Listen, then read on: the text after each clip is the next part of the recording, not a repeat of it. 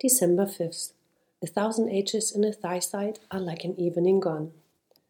Joachim was glad there were no chocolates or plastic figures in the old advent calendar. But Papa had not been right when he said there were only pictures behind the doors. A strange story was hidden inside the magic advent calendar. It took 24 days to read the whole of the tale, since the story was divided into 24 small chapters, one for each day. Each day, another pilgrim joined the pilgrimage. December 5th was a Saturday. Mama and Papa usually slept late on the weekends. Joachim woke up at 7, as he always did. He sat up in his bed and examined the big picture on the calendar. Only now did he see that one of the shepherds was holding a crock in his hand, just like Joshua. Why hadn't he noticed that before? Every time he looked at the magic calendar, he discovered something new. But surely there couldn't be anything more to see than that what had been there all the time. Wouldn't that be like a magic trick? Amazed, Joachim took a deep breath. Perhaps that was what made the old advent calendar magical.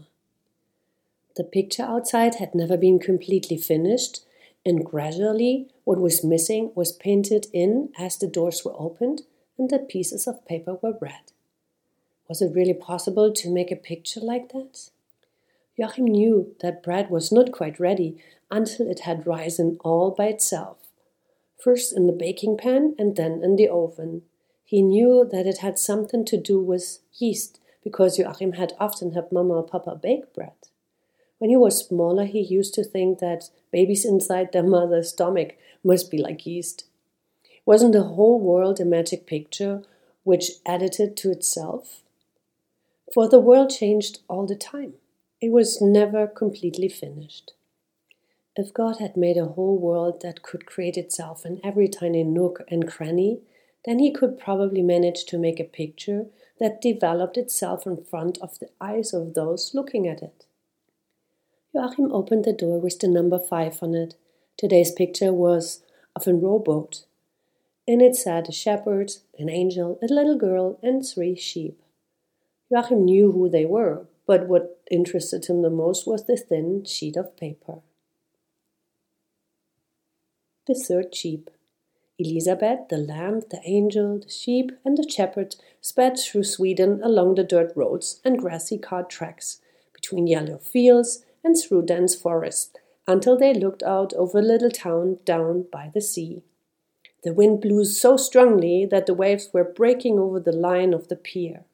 Far out to the sea there was a sailing ship with 3 tall masts. At the edge of the town was a large castle. "We are in Holland," said Angel Ephiriel. "The town is called Halmstad, and the waves are rolling in from Kattegat. The watch says that 1789 years have passed since Jesus was born." "Are we still in Sweden?" asked Elisabeth. Ephiriel nodded.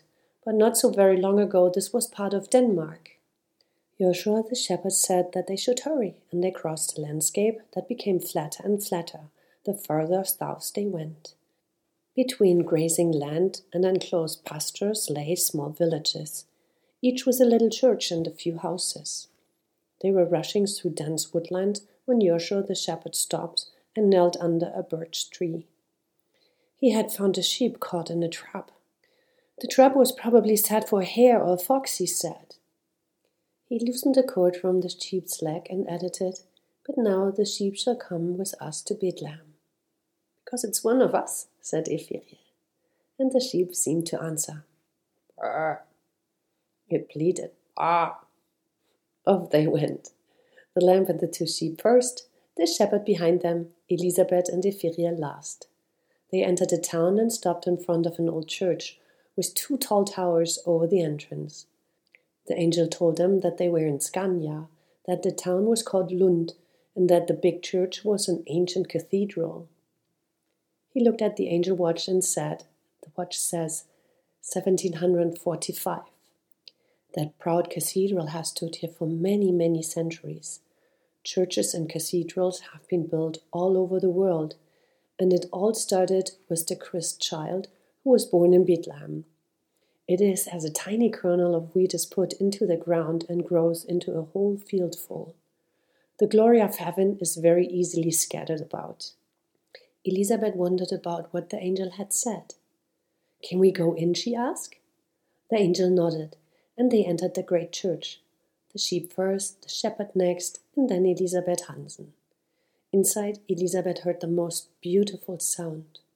From the great organ, there swelled such rich and powerful melodies that tears came to her eyes. When the angel saw her, he said, "Yes, weep, my child." That wonderful music was composed by Johann Sebastian Bach. He is alive in Germany at this time, but the music will be heard throughout the world one day. That's not at all surprising because his music is a tiny shred of the glory of heaven. The only things that disturbed the music were two bleating sheep and a lamb scurrying about so that its little bell tinkled. A man in black robes came towards them from the council. It was the priest. "Get out, all of you," he said sternly. "Lund Cathedral is not a common sheepfold." Then the angel Ephriel stepped in front of the priest. He spread out his wings and said, "The pastor should not be dismayed. He should remember that Jesus was born in a stable and that he was called the God Shepherd." The priest stopped abruptly, for even though he was a priest in an ancient cathedral, he was not really used to angels and the like. He fell to his knees and folded his hands. "Glory to God in the highest," he exclaimed. They left him like that. The angel made a sign to the others that they should go. Moments like that should never last too long, he said. Perhaps he'll write a report to the bishop. Then the whole thing will be hushed up, or rumors will start to circulate about the miracle at Lund. In any case, the bishop should remind the pastor that the word pastor means shepherd, neither more nor less. Joshua struck his crook against the church wall. "To Bethlehem! Come on, off to Bethlehem!" They sped through a large park teeming the birds. A couple of soldiers came riding in their direction. When they saw the lively procession, they called out, "Halt!" The men galloped toward them. But just as they bent down from their horses to seize Joshua the shepherd, they vanished like dew in sunshine. Elizabeth gaped, for the pilgrims were standing on the same spot as they had been before the soldiers rode up. "They've disappeared," she exclaimed. The angel's laugh was like rippling water. "Yes, in a way, but we were the ones who disappeared. Perhaps they were so terrified when they saw what happened that they fell off their horses." Elizabeth was astonished, so Ephriel had to explain to her again how they were traveling. "We are traveling in two directions at once. One journey goes south on the map and to the town of Bethlehem in Judea. The other passes through history to David's city at the time when Jesus was born. It's a very unusual way of traveling. Many people would say it was quite impossible, but nothing is impossible for God. For 1,000 ages in a Thaisite are like an evening gone, but the road to Bethlehem is exactly the same." The angel's words astonished Elizabeth, and she hid them in her heart. "It makes it simpler to avoid danger," remarked Joshua. "If we can't give the slip to severe priests or angry soldiers by taking a step to the side, we have to take a step back in time instead. As little as 15 minutes or half an hour can be sufficient." With those words, they were on their way once more. They passed large fields and small villages.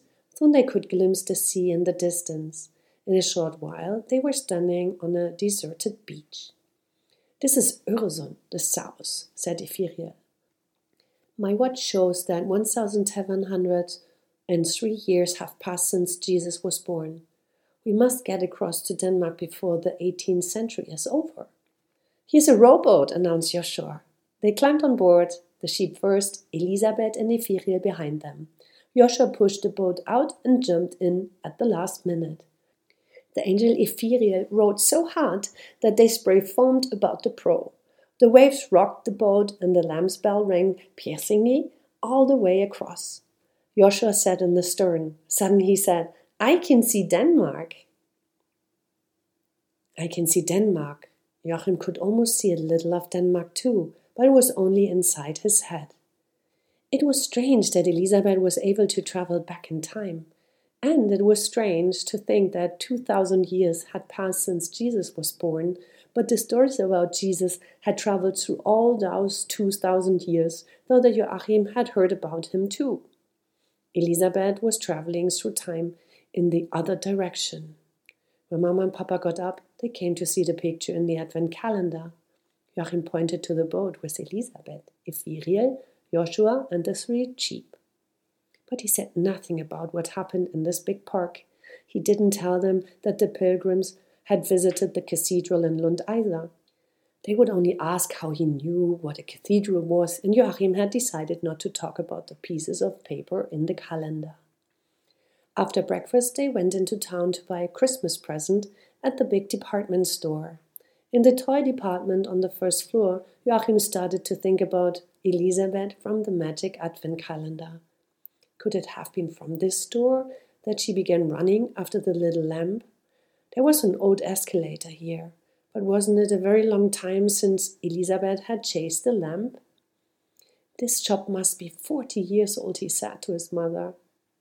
She looked at him oddly. I think it's even older than that, was all she said. So he knew Elisabeth and the little lamb had run from this shop. He understood completely because Joachim didn't like shopping in large stores either. He got really angry at the nagging sound of the cash registers.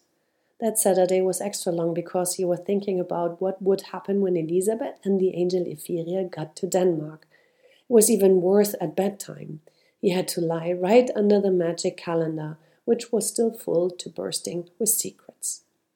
To sleep so close to all those secrets was almost like living in a chocolate shop without being allowed to taste one single tiny piece of chocolate.